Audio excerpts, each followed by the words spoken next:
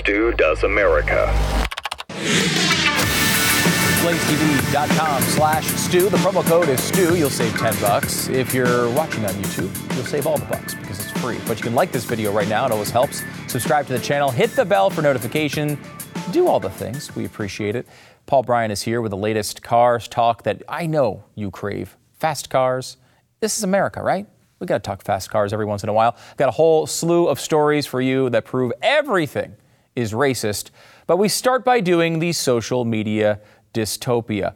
Welcome to it. You already live there. And that's the end of the monologue. No, it's true. We're basically in this social media dystopia. And today I want to talk about it and how it's affecting us and how it's affecting our kids, our families, and why we live in a dystopia as is. You may have read about Livy Dunn. She's a gymnast that has, I guess, a lot of subscribers on TikTok or some social media program brought to us by the Chinese government. I don't know.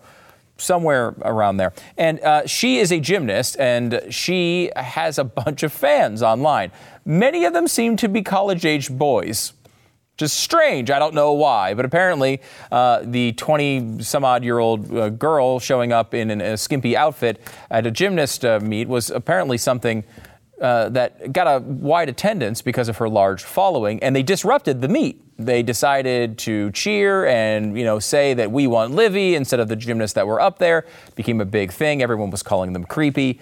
And it is weird. It's changing the way that we are existing in our real lives as well. It's not just online. And we are now starting to see growing pieces of scientific data that are showing that this change that we all decided to jump right into, maybe not the best thing in the world for everyone. It's funny. We went from not having smartphones to having them and basically turning a third of our lives over to them, about 8 hours a day in a lot of cases, and some of this data shows. And it's like, did we have a conversation about that? Was that thought out? When we decided, hey, everything we watch and everything we consume and everything that we do is going to be on our phone, and we're going to be on it, I don't know, let's say all the time. Is that something that we really went through a full discussion? Are we aware of what that leads to? Well, we're starting to see. This is from the New York Times. Social media use is linked to brain changes in teens. This is according to new research. Teens who frequently checked social media showed an increasing sensitivity to peer feedback, although the cause of the changes was not clear. The researchers found that children who habitually checked their social media feeds at around age 12 showed a distinct trajectory, with their sensitivity to social rewards from peers heightening over time. Teenagers with less engagement in social media followed the opposite path, with a declining interest in social rewards. And if you think about your days maybe back in high school or whatever, one of the things that you were supposed to fight against, and it was always hard, right? You're supposed to fight against peer pressure. Right? People around you are doing something. Maybe that thing is kind of dumb. Maybe that thing's kind of dangerous. Maybe that thing's kind of erratic. You're supposed to have the intestinal fortitude to step up and say, wait a minute, jumping off that cliff over there into a rock pit is maybe not a good idea, and I'm not going to do it, right? That's what we encourage in our kids. We want our kids to come up with that sort of spine to be able to think for themselves and not worry about the approval of all of their friends. Well, social media takes that aspect of peer pressure and magnifies it to God only knows what length. This is one of the scientists talking about this here from the University of North Carolina. Teens who habitually checking their social media are showing these pretty dramatic changes in the way their brains are responding, which could potentially have long-term consequences well into adulthood, sort of setting the stage for brain development over time. So what kind of changes are we talking about? Because I can tell you this, just as a person without scientific data, this all seems like a really bad idea. You see the way people react on social media, how they react to social media. You might even recognize it in yourself. You might even recognize it in someone close to you, an adult that you love. I mean, do you know any adults who handle social media well? Do you know any adults who do it right to the point where they actually get a benefit in their life out of it? I don't know. I don't know many. And I will say, the less you use it, it seems like the more sane you are.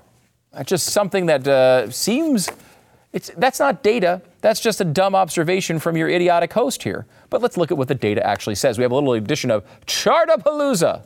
here. Conservanerds, unite. How much is social media to blame for teens' declining mental health? I don't know. Let's see if we can it's going to be hard. We're going to need a magnifying glass. Let's see if we can find this in the data. First of all, high school students and their depression. Are they sad or hopeless? Well, you see it kind of increasing around, let's say, 2009, 2010, and then skyrocketing over the past 5 years or so. Suicidal thoughts. You see that one rising around 2009, 2010, and going up and up and up all the way until today.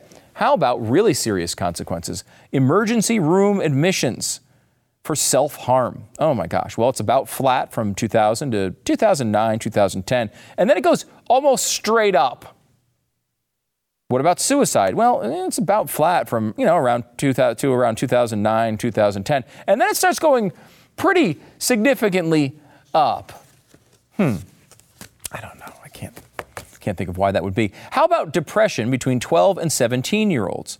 When it comes to teen girls, what you see is a flat line from, the beginning to about 2009, 2010, and then it goes straight up. All teens, it's flat from about 2000 until about 2009, 2010, and then it shoots straight up. Teen boys, it's about flat till about 2009, 2010, and then it goes considerably up. Now, I can't think of what might have happened around 2009, 2010, but in that general vicinity, some might note the introduction into all of our lives of the smartphone, where all of us decided unilaterally, just without really talking about it, without really thinking it out, we were just going to carry these things around with us all the time and just be on them all the time. We were going to be on social media all the time. We were going to embrace these things wholeheartedly as if they were the cure to cancer. They are not the cure to cancer. Now we're seeing lawsuits pushing back against these social media companies. They are saying, hey, you're getting these kids addicted to these things. And they're saying now there's more than 100 cases that have been consolidated to one federal courtroom. And they say services like Facebook, TikTok, Snapchat, and YouTube. And you're watching this on YouTube. What are you doing? I mean, I hope you're over on Blaze TV or maybe on Pluto or maybe you're listening on podcasts. If you're on YouTube, you have a problem. No, I mean, look, some of this stuff is okay, right? You can get on. You can check out a show every once in a while. This is not evil if it's actually utilized properly. But again, you're an adult probably. You're watching this stupid show. It's a show about charts. You're probably not a kid. You're probably an adult. And if you're an adult, you have at least a little bit of control, at least a chance to control your social media intake. Kids can't do that. Think of what it's like. When their friends like a photo, they get excited. When they don't like a photo, they get upset. This is screwing with their heads at levels we can't possibly imagine. They're saying now, basically, these lawsuits are accusing these social media companies of doing things very similar to what smoking companies did, tobacco companies back in the day. You're intentionally trying to addict people with all the bells and whistles they put in these things to alert and excite these response centers in our brains to make us want more social media, more scrolling, endless scrolling till the end of time. Does it make you feel good? I mean, look, I am not a guy who says ban X, Y, and Z from the government. I don't like that approach. I think that's always a last resort. But I will say, they do not make this easy for parents. They do not make it easy for parents to try to control this for their kids. If they have any of these devices, and of course, the best thing you can do is just hold out for as long as possible till they're out of the house. I'm sorry, I know you're 29 and this is Gen Z and you're supposed to stay here forever, but you can't have a phone yet until you leave. That's the proper approach. If your kids do get a device or a video game system or whatever, limiting this stuff should be freaking easy. These tech companies should be able to say to you, okay, mom and dad, you put this device under your control. I want a page that just says, here are the bunch of numbers. That's their age. I'm going to turn on the 10-year-old restrictions right now. And none of this stuff should be a problem. In fact, you should be able to block all these apps easily. Now, look, I have the screen time thing with my kids, and I at least try to make sure that I am limiting them to basically, it's almost like all they can get is like Drudge Report type sites. It's just like plain text I mean, it's the most boring thing in the world because it's under my control. I'm the Kim Jong-un of the tablet. That's me. Okay? And I'm fine with that. But it's not easy.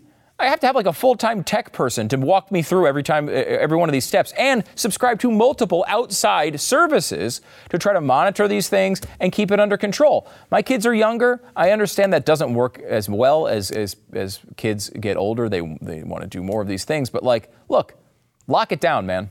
Do as much as you can to keep them off of it because it's nothing but horrible for them. It's just poison to their brains, and there's no reason to have your kids on social media. What's funny is when you look in the fine print of a lot of these social media signups, they won't even let you sign up when you're a kid. They will limit it to 14 and above, 16 and above, 18 and above. And the only reason they're doing that, they know, of course, lots of kids are on these services. But the reason they do it is because they're trying to avoid liability. They want to act as if they're targeting adults, even though they're not.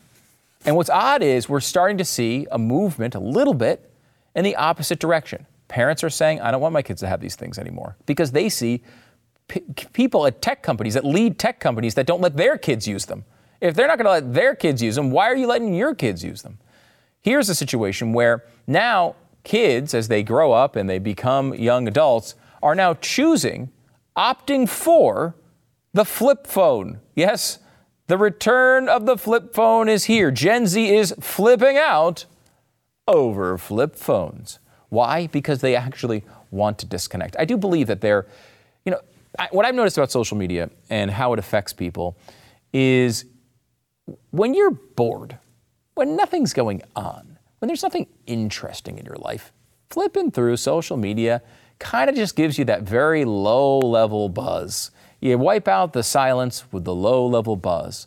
And you can extend that low-level buzz as long as you want to by scrolling and scrolling and scrolling and scrolling.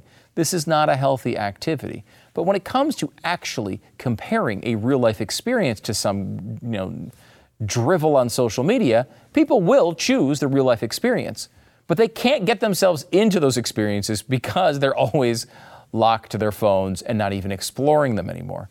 It's good to see a trend like this where 20-somethings, teens are saying, you know what, just give me the flip phone. I can keep in touch with people. I can text, albeit very slowly. I got to press it, the button 3 times to get to the Y or whatever it is. But that's out there. You can use those things. There's also phones that are designated to try to limit what you're doing. And those things, while they're not the most popular options, are available. And if your kids, God forbid, has to get a phone, look into something that can limit them because everything I've heard, I learn often from parents who are slightly older than me, and they are going through my future, right? I look at them, they're dealing with their 15, 16, 17-year-olds, and all they ever tell me, almost without fail, is, good God, why did I let them get that phone? Why did I let that happen? Why did I let them get on social media? Hold out.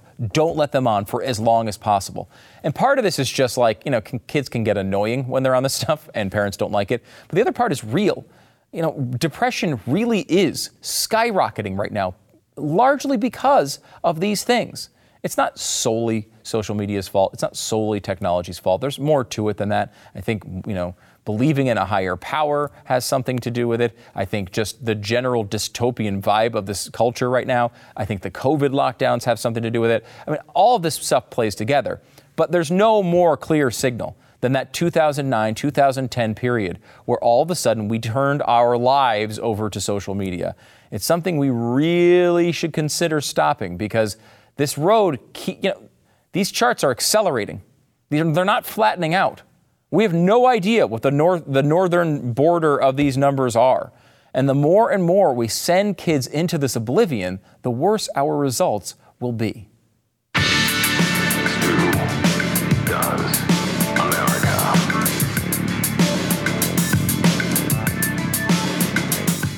While we're talking about big tech, maybe you should not give them all your personal data. This is just a recommendation. They're watching every move that you make. And StartMail is a company that said, you know what, maybe we should go a different direction. Maybe we should try to solve these problems. They're trying to get to your privacy all the time. Don't let them. use your tools like StartMail to be able to prevent this from happening. They have secure email service, and of course, this will keep your inbox safe from unwanted spying eyes and protects you from spam. Every message can be encrypted or password protected, and when you delete an email, it's gone forever. You get unlimited disposable email aliases to keep your real identity hidden online, and with a few clicks, you can easily switch from your existing email provider and start taking advantage of StartMail's enhanced privacy protection. If you sign up today, you can save 50% on your first subscription year. There has never been a better time to go to startmail.com/Stu and join the thousands of people who have chosen StartMail for their email security needs. It's start with a T, startmail.com, startmail.com/Stu, startmail.com/Stu. Get 50% off today. It's always great to have Paul Bryan on the program. He's an Emmy Award-winning automotive expert, co-host of His Turn, Her Turn, and all-around great guy. Paul, welcome to the program. Oh, shucks. Howdy. Great to see you. Good to see you, too. Happy New Year. Yeah, Happy New Year. Related, but good to be with you again. Yeah. I wanted to bring you on to discuss something in the auto industry, which is, I think, bigger than the auto industry. It's kind of maybe a point of cultural transformation where, the American sports car, the Corvette, they've come out and announced the new model, and they're started to showing off for the first time. The first time any Corvette has ever been electrified is what they're calling it. Some people are calling it a hybrid, which is kind of weird when we're talking about this because it's not fuel efficient. It's not it's not a Prius. It's a Corvette. It's really, really fast. What do we know about this new car? It's called the E-Ray, or that's the terminology for it so far. What they've done is they've taken your basic C8 Corvette with a 655 horsepower engine, and then they've added two electric motors, or one electric motor up in the front anyway, adding another 160 horsepower to it. So you wind up with a darn fast Corvette. That's kind of a hybrid, for lack of a better term, and it becomes the first all-wheel drive Corvette as well. Now, I don't think that the people in Buffalo, for instance, a couple of weeks ago are going to say, gee, I can take my Corvette out and go slogging around in the snow or the ice. But technically, yeah, you could say it's an all-wheel drive Corvette. Darn fast, but remember, there are a couple of other additions. You know how my heart beats with burning Mother Nature's joy juice in a car. I am not. I'm not a huge fan of electrics because I like the sound of internal combustion engines rather than a Norelco, and I know that they will have a market for this. I know that I would not be among them, but there are going to be people who will, and God love them. That's great. That's what makes America great, is the choice. Yeah, and it's an interesting approach because you would still get that sound with this car, right? I mean, this is still got the V8 engine in there, but it feels like it's an intentional choice here to help people like us who really enjoy the internal combustion engine, help us transition to the future we're going to get whether we like it or not. Are we in a 12-step program? Yeah, I think we are. Is that what this is? It could be. As I've said before with you, I'm not anti-EV. I think that there's a place for them. I think that, we're going to see more and more of them. However, I have also said we don't have the infrastructure in place for us to go ahead and make that move yet. I think the goals that have been set up arbitrarily and very, very aggressively are not attainable. We don't have the grid to support it. We don't have the infrastructure to support it. But even more than that, I don't know that we've got the commercial demand, the customer demand yet to support it. If you take a look at last year, there were supposed to be, about 1.7 million Teslas sold, and you wound up selling about 1.2 million, and that's a couple of different factors that are at play there. One is consumer demand, and the other, of course, was everybody was suffering from the same supply chain problems that they had. So it's a two-step process. I'm wondering how you see the cultural impact of this. It really is, I think, when you look at this in history like this, Americans love their cars. Americans love their V8s. Americans love their Corvettes. And here we are, the first time they're moving away from this. We saw this with Porsche as well, as they went to, which is a beautiful car, the Taycan, but it's a total change. And they're calling it a turbo, even though it's not a turbo. Here, this is a Corvette that's, I don't know, is it really a Corvette? Well, I've got a couple of 1,000 pounds of Zuffenhausen steel in my garage. I think that Porsches have to sound like Porsches, and Porsches make a particular noise that is particularly joyful to the ear of people who enjoy that car. The problem is, I think, Stu, is that even with as much indoctrination, with as much of the drum beating that's going on now for the electric vehicle, you've got a situation where we've got 3% of the people who want them. I mean, there's plenty of cars to go out there and buy them. And that's the other thing that's going on with Tesla right now, too. You see numbers shrinking in their sales. And there's more and more product out there for people to be able to go out and purchase. You can go buy a Mustang. You can buy, pick a line. The new Kia products and Hyundai products are terrific for that. The F-150, for instance, won North American Car and Truck of the Year Awards Truck of the Year. And the other nominee in that category that really stood a chance was also an electric truck. So the demand is not there yet. We're still looking at 3% after all of the drum beating, after all of the indoctrination that we've been going through, and all of the shaming for burning fossil fuels is going out there, and the public still isn't beating down doors to buy them. There's a market for it, sure.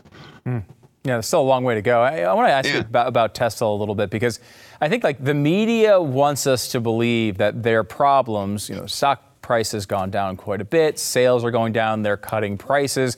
They're for the first time seeing some real competition in their market, and they're starting to struggle. The media wants to tell us basically that that's because Elon Musk is focused on Twitter and not focused on Tesla anymore. I don't think there's much evidence to that. Is it just a situation where market effects are telling Tesla, hey, we've got a slice of this market that you can fill, but if you're going to be one of the big guys, you got a long way to go. Well, they do. And the other thing there is that it's not all the media. It's not the people that I talk to on a daily basis who are in the automotive media. You have a lot of consumer media, a lot of general media who are out there talking about, this is the direction we're going to go. And they're largely very uninformed about it. The other thing, and I hate to say it because I'm really conflicted about Elon Musk. On one hand, you've got a very interesting guy who I think really is making some interesting moves and positive moves for Twitter. I think that's going to help, and that's still playing out. The other part of that, though, is that he's got a 12-year-old car out there now. And if I was thinking about it this weekend, I was watching one of the auctions of collectible cars, and as soon as a 58 Chevy comes up, or as soon as whatever else comes up, you can instantly identify what those cars are from style, and you would be able to, if you had the same sickness that I have, know, okay, these were the engines that were available. It is a sickness, by the way. It's horrid.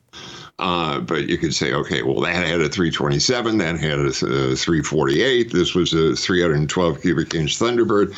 It's a living hell for me. But nevertheless, you've got 12 years worth of Tesla vehicles that are basically not had any style change. I mean, you could go out and buy one, and someone said, hey, I got a new Tesla. And you say, hey, it looks like mine too. And it's a 15 or it's a 13. So I think the only car that's out there longer in design right now is the Chrysler 300, which I believe was first introduced in the Truman administration. They've been hanging on to that style for a long, long time. They really have. But I'll tell you how far back that goes. That was from 2 owners ago for Chrysler Corporation. That was when Daimler owned them. So, yeah, it goes back a long way. Yeah, it's interesting. Elon's got to change some style. Yeah, I agree with you on that, because they've been promising this Tesla Roadster for a long time, and again, it looks like a pretty nice looking car, but it was supposed to debut in 2020, and they keep giving they have these gaudy performance numbers and gaudy price tag to go along with it. But do we have any news on that? Is there a new model coming out anytime soon? It's parked right next to the Tesla pickup. Yeah. It's all because he's too conflicted. It's right there in the garage. He's dealing with Twitter. We all know how important garages are these days. So they are locked together in a garage safely. And I'd love for him to come out with something like that. Yeah. I'm pulling for him on that. And there's yet another factor that comes into this. When I look at a Tesla, and Joe Jones from Topeka takes a look at a Tesla, we're looking at different things. I'm looking at build quality. I'm looking at gaps.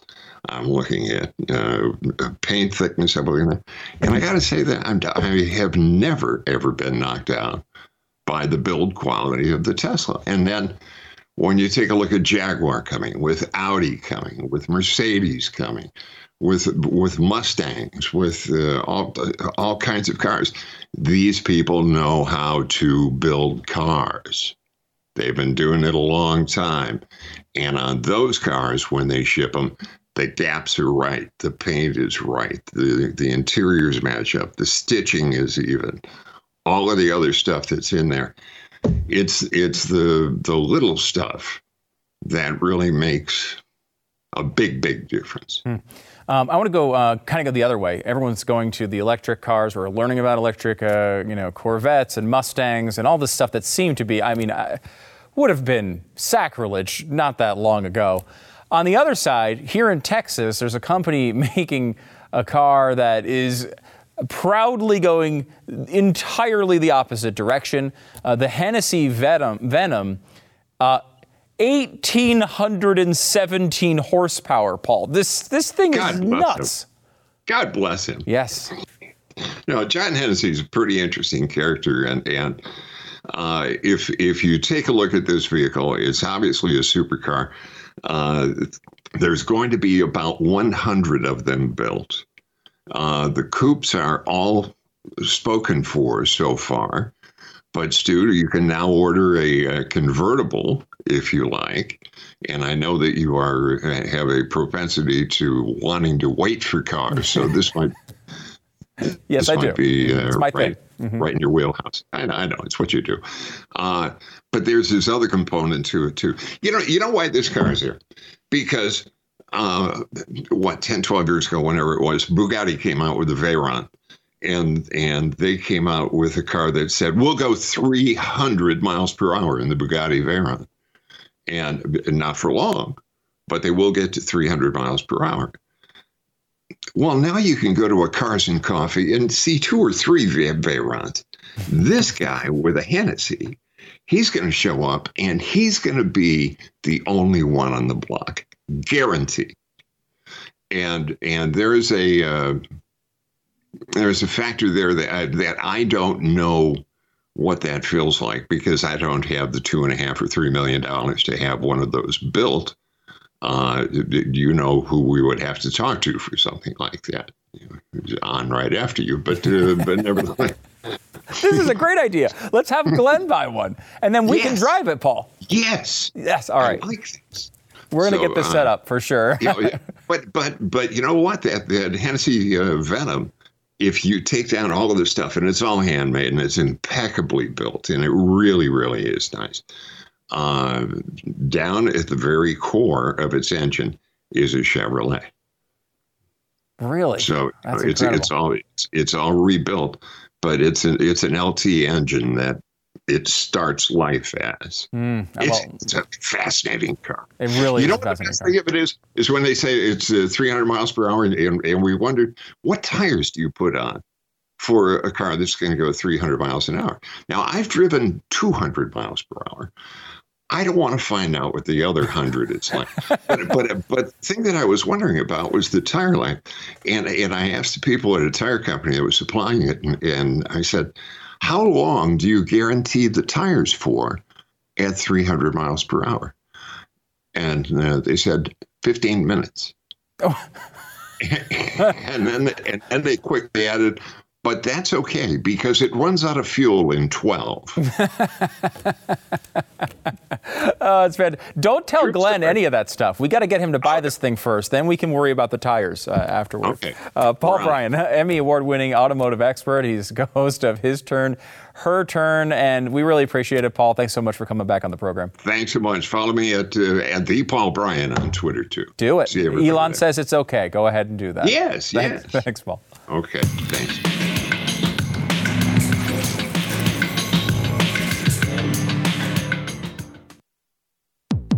Everything is racist. Every thought you have is a KKK dream. Everything is racist. White supremacist extreme. Yes, everything in the world is racist. We have some great examples for you today. For example, the LAPD has banned the thin blue line flag. Yes, the police have banned the flag that honors the police. That's where we are. They say the chief, Michael Moore, or Michelle Moore. I don't know. I can't. I'm not exactly sure. Yesterday, we received a community complaint of the presence of a blue line flag. The view that it symbolized support for violent extremist views, such as those represented by the Proud Boys and others.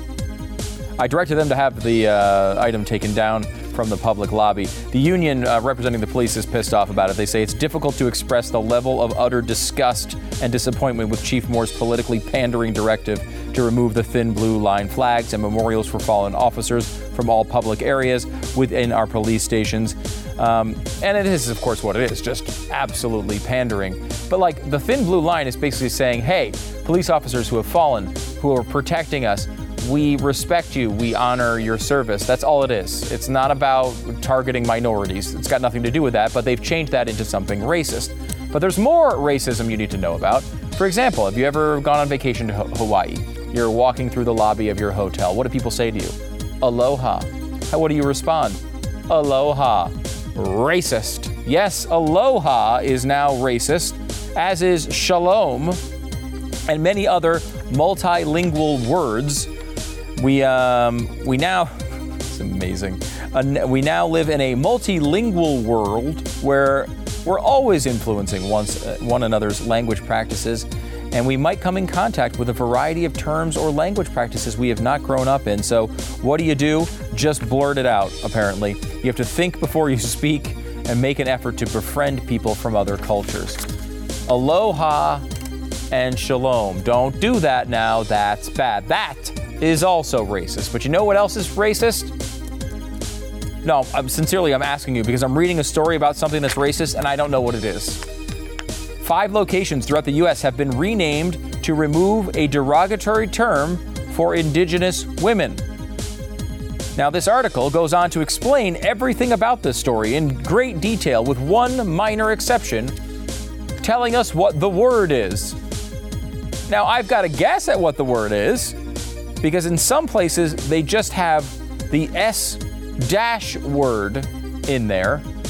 And like we know, the S word is a swear, but the S word doesn't really have anything to do with Native American women that I know of. I guess it's squaw. I think there's one time they call it SQ dash. So I guess that's the term you're not supposed to say. But it brings up an interesting thing here because we all know what the N word is, right? We all know that because for a very long time, people said the word in a derogatory sense. Then newspapers printed it. I mean, the New York Times prints this word constantly. They printed it a bunch of times, even in recent memory. especially when it, in some way might hurt Republicans. But eventually we got to the point where we understood the N word represents this very, very bad word. If you start just doing this to every word before people even know what the words are, how are you going to even know which words not to say? It becomes an impossible thing. Over and over again, we see this in coverage. They try to explain to you that something's racist, and because the word is so racist, they won't tell you what the word is. But since it's a new word that they're just deciding today is racist, you can't decide what is racist. How can you avoid racism if you don't know which words they're assigning to racism today? It's very, very difficult. But the best thing to do is just always remember one simple rule. Everything is racist. Everything is racist. Every thought you have is a KKK dream. Everything is racist. White supremacist extreme.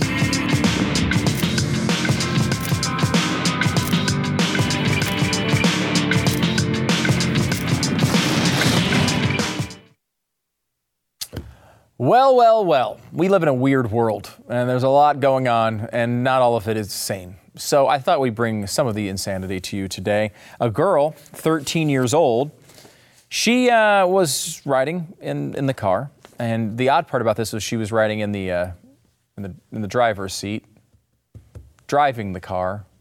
Now, riding in the car as a passenger was an 11-year-old. So a 13-year-old and an 11-year-old, they're spotted by police, and usually this doesn't, you're going to do something about this. They decided to go follow her, and she was driving about 35 miles an hour on Interstate 80. They attempted a traffic stop. This did not go well because the kids decided to go for it. They were running for the border. I don't know. They decided to gun it, and they went at a high rate of speed. According to the police, they reached speeds exceeding 100 miles an hour. The teen driver and the 11-year-old boy from Colorado were taken into custody eventually without further incident, placed in protective custody. They found a firearm in the car, a small amount of marijuana, and drug paraphernalia. So this is going well. I mean, what a bright future is ahead of these kids. Maybe as a NASCAR driver, you might say, there's some future ahead. 3 grizzly bears in Montana have tested positive for avian influenza.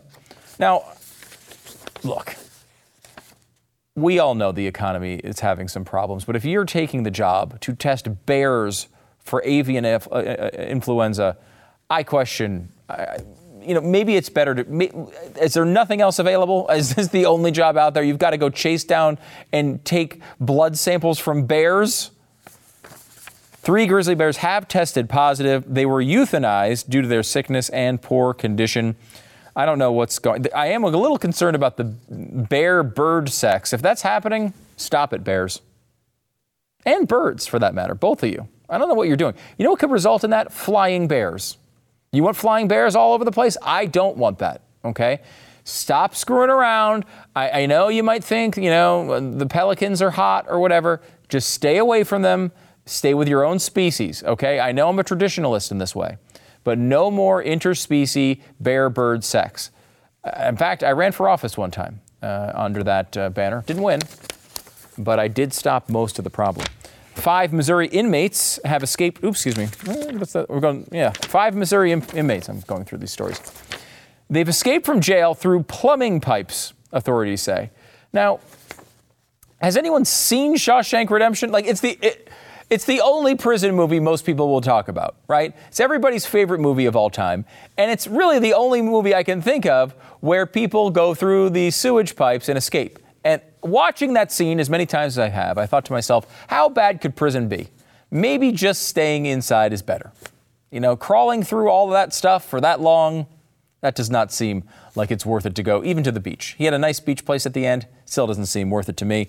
So check that out. If you're in prison right now watching the show, we appreciate it. We always love our prison viewers. So about 80% of our audience are convicted felons, and we do appreciate you tuning in every single day. But, if they haven't closed up the sewer pipe yet, go for it, because that's going to end soon. I have a feeling eventually they're going to watch Shawshank Redemption and realize that it's time. It's a way for people to escape. And finally, a thief has stolen a St. Michael statue from a church. Now, the issue here is as they were trying to escape, they fell.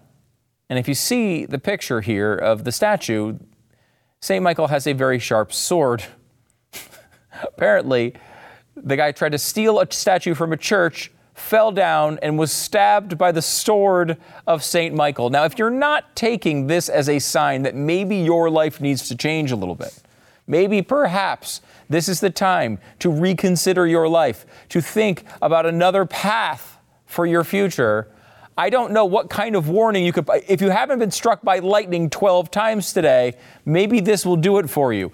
If stealing statues from church seemed like a good idea beforehand, I might reconsider it because you are probably going to get yourself stabbed. This is just a public service announcement from your friends here at Stu Does America. Make sure to heed my warnings. Just try not to steal things from church.